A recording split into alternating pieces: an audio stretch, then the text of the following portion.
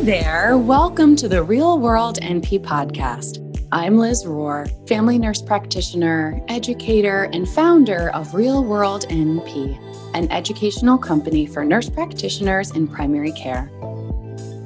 I'm on a mission to equip and guide new nurse practitioners so that they can feel confident, capable, and take the best care of their patients. If you're looking for clinical pearls and practice tips without the fluff, you're in the right place. Make sure you subscribe and leave a review so you won't miss an episode. Plus, you'll find links to all the episodes with extra goodies over at realworldnp.com/podcast.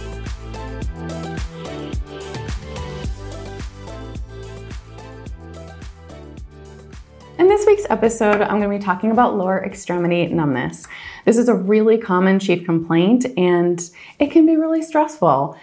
There's a broad differential behind it, and it also can feel just really unnerving for patients. It's just something about it. It tends to, anecdotally speaking, patients tend to feel a little bit unnerved about it. So in this episode, I'm going to be talking about the general approach to history, specific history questions not to miss for this chief complaint, physical exam, differentials, as well as approach to testing and referral when it comes to lower extremity numbness. So jumping in, whenever I approach a chief complaint, a symptom-based chief complaint, I always use a systematic approach. If you've been with me for a while, you know that I use the old CART acronym to help guide my histories so that I'm not missing anything. So again, on onset, location, duration, characteristics, associated factors, relieving factors, time, and treatment. I always ask those questions to make sure that I'm gathering the information that I need. However, when it comes to specific chief complaints, you may have extra history questions not really captured with those questions, so I'm going to jump into those. Actually, real quick before I do, another one that I add on to old CART is it getting better, worse, or the same? Every single time. Absolutely every single time, right? It'll help you with so much information, as well as have you had this before, right? Don't forget that question because it will give you a lot of information. But the specific questions for history when it comes to lower extremity, one really important place to start is when you're eliciting the characteristics of the numbness. So there's kind of two different kinds that I typically see or that's really seen in medicine. One is like a stripe. It's some sort of like stripe, like dermatomal pattern of like it's on the outside of my left foot, it's on the outside of my right leg, or it's on the top of my foot on the right side, that kind of thing. Pro tip is if you don't already have that printed out at your workspace, definitely just do a quick Google and print that out because it will help you in that memorization process that feels at first really overwhelming. But then once you start doing it like 1,000 million times, you're like, oh, okay, this is the dermatome for L5, S1, L4, etc., right? And then the next option is more of that stocking pattern. So you've probably heard of that stocking glove pattern, but basically instead of it being like a stripe or a side or just a toe or something like that, it's going to be the whole thing, like the whole foot as if they have a stocking on that is numb. Those two differentiators are really helpful when it comes to what path you go down for your differential diagnosis, and we'll talk about that in a second. A couple of other things you want to elicit in the history is about motor deficits. And we'll talk about that with the differentials, but you want to see, are they having actual motor deficits that you can assess and evaluate versus is it like a perceived like, oh, I actually can't move it because it's painful, right? So spoiler alert, one of the top differentials is sciatica related to a lower back disc problem. So those patients can have just numbness, they can have pain, or they can actually have motor deficits. And so you want to elicit on a scale from 1 to 5 your actual assessment of their strength level. Another pearl is that when you're touching somebody's body, we always ask permission first, and we explain what we're going to do.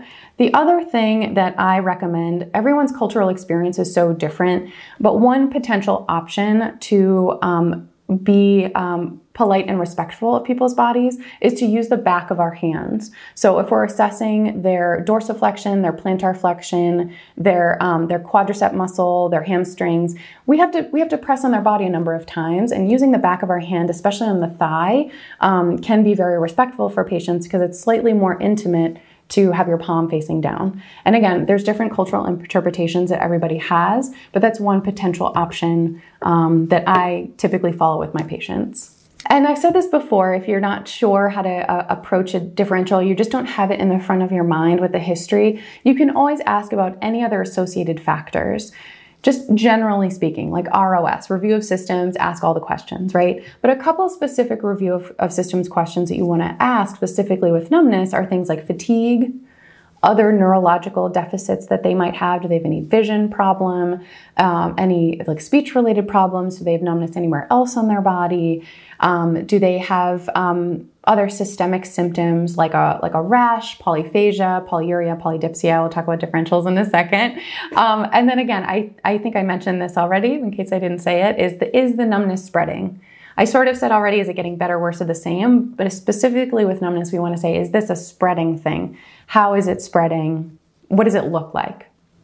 So I want to segue into the differentials before we get to the physical exam, because hopefully that will cement all of the questions that I've presented so far for the history. So the top 3 most common causes of lower extremity numbness in the United States are sciatica related to a disc problem in the lower back, right? And I've already kind of said that. So that will help you when you're talking about the distribution of the numbness, if they have motor deficits, if they have other things associated. I do have a video episode. I don't think I have a podcast, but I have a video episode about back pain I can link to down below.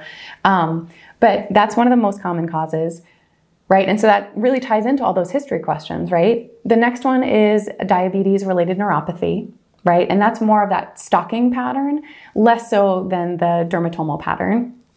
Very common, right? And then you can also ask those diabetes-specific questions, polyuria, polydipsia, polyphagia, blurred vision, etc. The third most common cause is nerve injury or damage. There isn't necessarily one overarching thing that can lead you to that pathway of differential pursuit, but typically those patients will have some sort of injury or some sort of trigger that may be associated at the onset of it. I actually had someone in my life who was saying that they had toe numbness. And I was like, ooh, you have toe numbness? Do tell. And we were talking about it. And we did some digging and I was asking all these different questions. And it turns out that she had a pair of boots that is likely the culprit that she had been wearing and continues to wear. And it may be pressing on some sort of like local nerve versus like a sciatica related back thing, right? So that's where all these history questions kind of get you. But yeah, let's talk about some of the other broad categories of differentials. I don't think it's going to be serving for you to go through the laundry list of all of the options. But if you can think about those broad categories and then start to investigate those pieces when you have a patient in front of you with these symptoms, then you can start to cement in that really broad list of differentials. So the categories that we're talking about with differential diagnosis, I've already talked about nervous system, right? So we're talking about sciatica-related pain. We're talking about local nerve. We could be talking about some other more rare things like Guillain-Barré or some sort of spinal cord injury or tumor or something like that, right? But some sort of nerve-related thing, right? The point is not to memorize all of the little kind of subcategories of the actual differentials, but if you can at least have like nerves, like what kind of nerve-related things are we talking about here, right? The next one is chronic condition related. This is kind of a broad category that I lumped together, but these are things like alcohol use disorder over the course of time can lead to some deficiencies in vitamins, diabetes, like I said, diabetes related neuropathy, multiple sclerosis, thyroid dysfunction, autoimmune conditions. Those are the type of things that I'm talking about. And even if you don't feel super comfortable with rheumatoid arthritis or Sjogren's syndrome or lupus, you're like, okay, is this a stocking glove? Is this metabolic? Is there something else going on or some sort of chronic condition related, right? And I'm jumping ahead. The next one is metabolic, and that's the kind of category that I lump together. So those are things like iron deficiency anemia, B12 deficiency, heavy metal toxicity, a little bit more of a rare one. So last two general categories. One is infectious, so things like syphilis and shingles, potentially, right? And then the last one is medications. So there's actually a pretty long list of medications that can cause numbness, and I can link to some of them below, but that's something to always think about when you're in your differential experience with this person in front of you, is like, especially like, what are the meds that they're taking, and is there any risk of numbness associated with those, especially with medications that you're not especially familiar with, to look at those potential side effects of a med that you don't see all the time. Okay, now that we've talked about some of the differentials, let's just recap with the physical exam that kind of pulls in all of those things together. So we want to do a full neurologic exam, including deep tendon reflexes. I know those are not the easiest, but it's good to practice them. We want to look at all the cranial nerves, and we want to look at the patient's gait, right? Even if we're not neurological experts, we do our best, we collect the information, and then we go from there, right?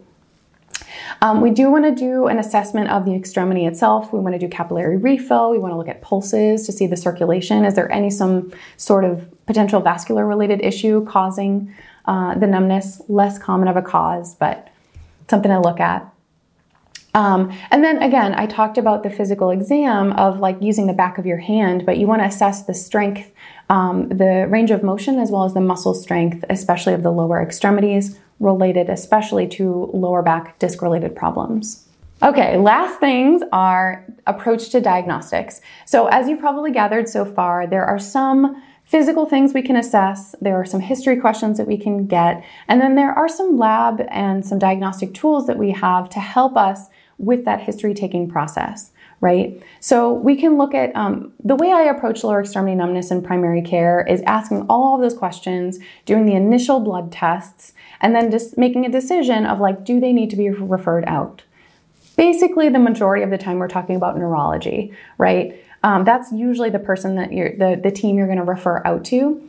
But you can start the workup with all of the potential chronic condition and metabolic causes that you're going to hopefully, and infectious causes too, of like, what can you potentially rule out before we get the assistance of neurology? So the labs that typically I do with lower extremity that's recommended, we're looking at blood sugar level, right? Is this diabetes related? Thyroid, TSH, is this thyroid related? We want to do some preliminary, potentially, right, depending on your history and your symptoms, we potentially want to consider some rheumatologic labs, perhaps an ANA, rheumatoid factor, CCP, anti-CCP, which is a little bit more specific for rheumatoid arthritis. Again, based on your history and what you're looking at with the patient, not necessarily like a scatter shot for every patient. Potentially looking at a Lyme or RPR syphilis labs. Definitely starting with a CBC, iron studies, and B12, right? Because the iron deficiency anemia, B12 deficiency, those are really things that we can handle in primary care. So those are some of the labs to consider before you send somebody to neurology. The next, like kind of last other thing that you may or may not do in primary care is an electromyogram, EMG, and nerve conduction studies, NCS, EMG/NCS. My personal approach, I think my impression is that this is like a cultural perspective of your clinic and the culture of your supervising provider. Most of my providers that I've worked with, and myself included, I have ordered EMG NCS tests. The kicker is that you have to know how to interpret them. And they are not easy to interpret. And there's a reason why neurology providers do all the extensive training that they do, and that is their bread and butter. So my philosophy approach to practice is I would love to know how to very confidently interpret EMG NCS tests. However, they are not easy to interpret, and my physician colleagues do not do those either. They let neurology do them, so I do not. So that is where I would stand if you are a newer grad, is that collaborate with your collaborator or supervising provider and think very hard before you order a test. Just because you know to order it doesn't mean you know how to interpret it. And even experienced physicians that I work with do not order and interpret these. So that would be my guidance and my personal perspective, but you get to decide your own philosophy of practice and what the rules are in your own clinic. The other note about that is that those are painful tests. So they stick a needle basically and kind of like shock your muscles and nerves and see what is responding. I've seen it in someone in my life has gotten that done, and it looks very painful. So I tread very lightly before I do that. One other test that you may see is an ankle brachial index, which is assessing for blood flow. But kind of pearl of practice there. If somebody has 2+ or more pulses in their lower extremities, they probably don't need that test. That's really mainly for people who are not showing full signs of circulation in their lower extremities. So that is it. So that is the approach to history, physical exam, differentials, when to refer, and the tests that you want to consider ordering, and that triage-based approach in primary care. So hopefully this is a helpful place to work on your knowledge or cement your knowledge so that you feel more comfortable with this chief complaint. Definitely check out the other episodes that I have linked below and the medication list that I've linked below. And if you haven't grabbed the ultimate resource guide for the new NP, head over to realworldnp.com/guide. You will get all of my favorite resources. These episodes sent straight to your inbox every week with notes from me, patient stories, and bonuses I really just don't share anywhere else. Thank you so much for watching. Hang in there, and I'll see you soon. That's our episode for today. Thank you so much for listening. Make sure you subscribe, leave a review, and tell all your NP friends so together we can help as many nurse practitioners as possible give the best care to their patients. If you haven't gotten your copy of the ultimate resource guide for the new NP, head over to realworldnp.com/guide. You'll get these episodes sent straight to your inbox every week with notes from me, patient stories, and extra bonuses I really just don't share anywhere else. Thank you so much again for listening. Take care and talk soon.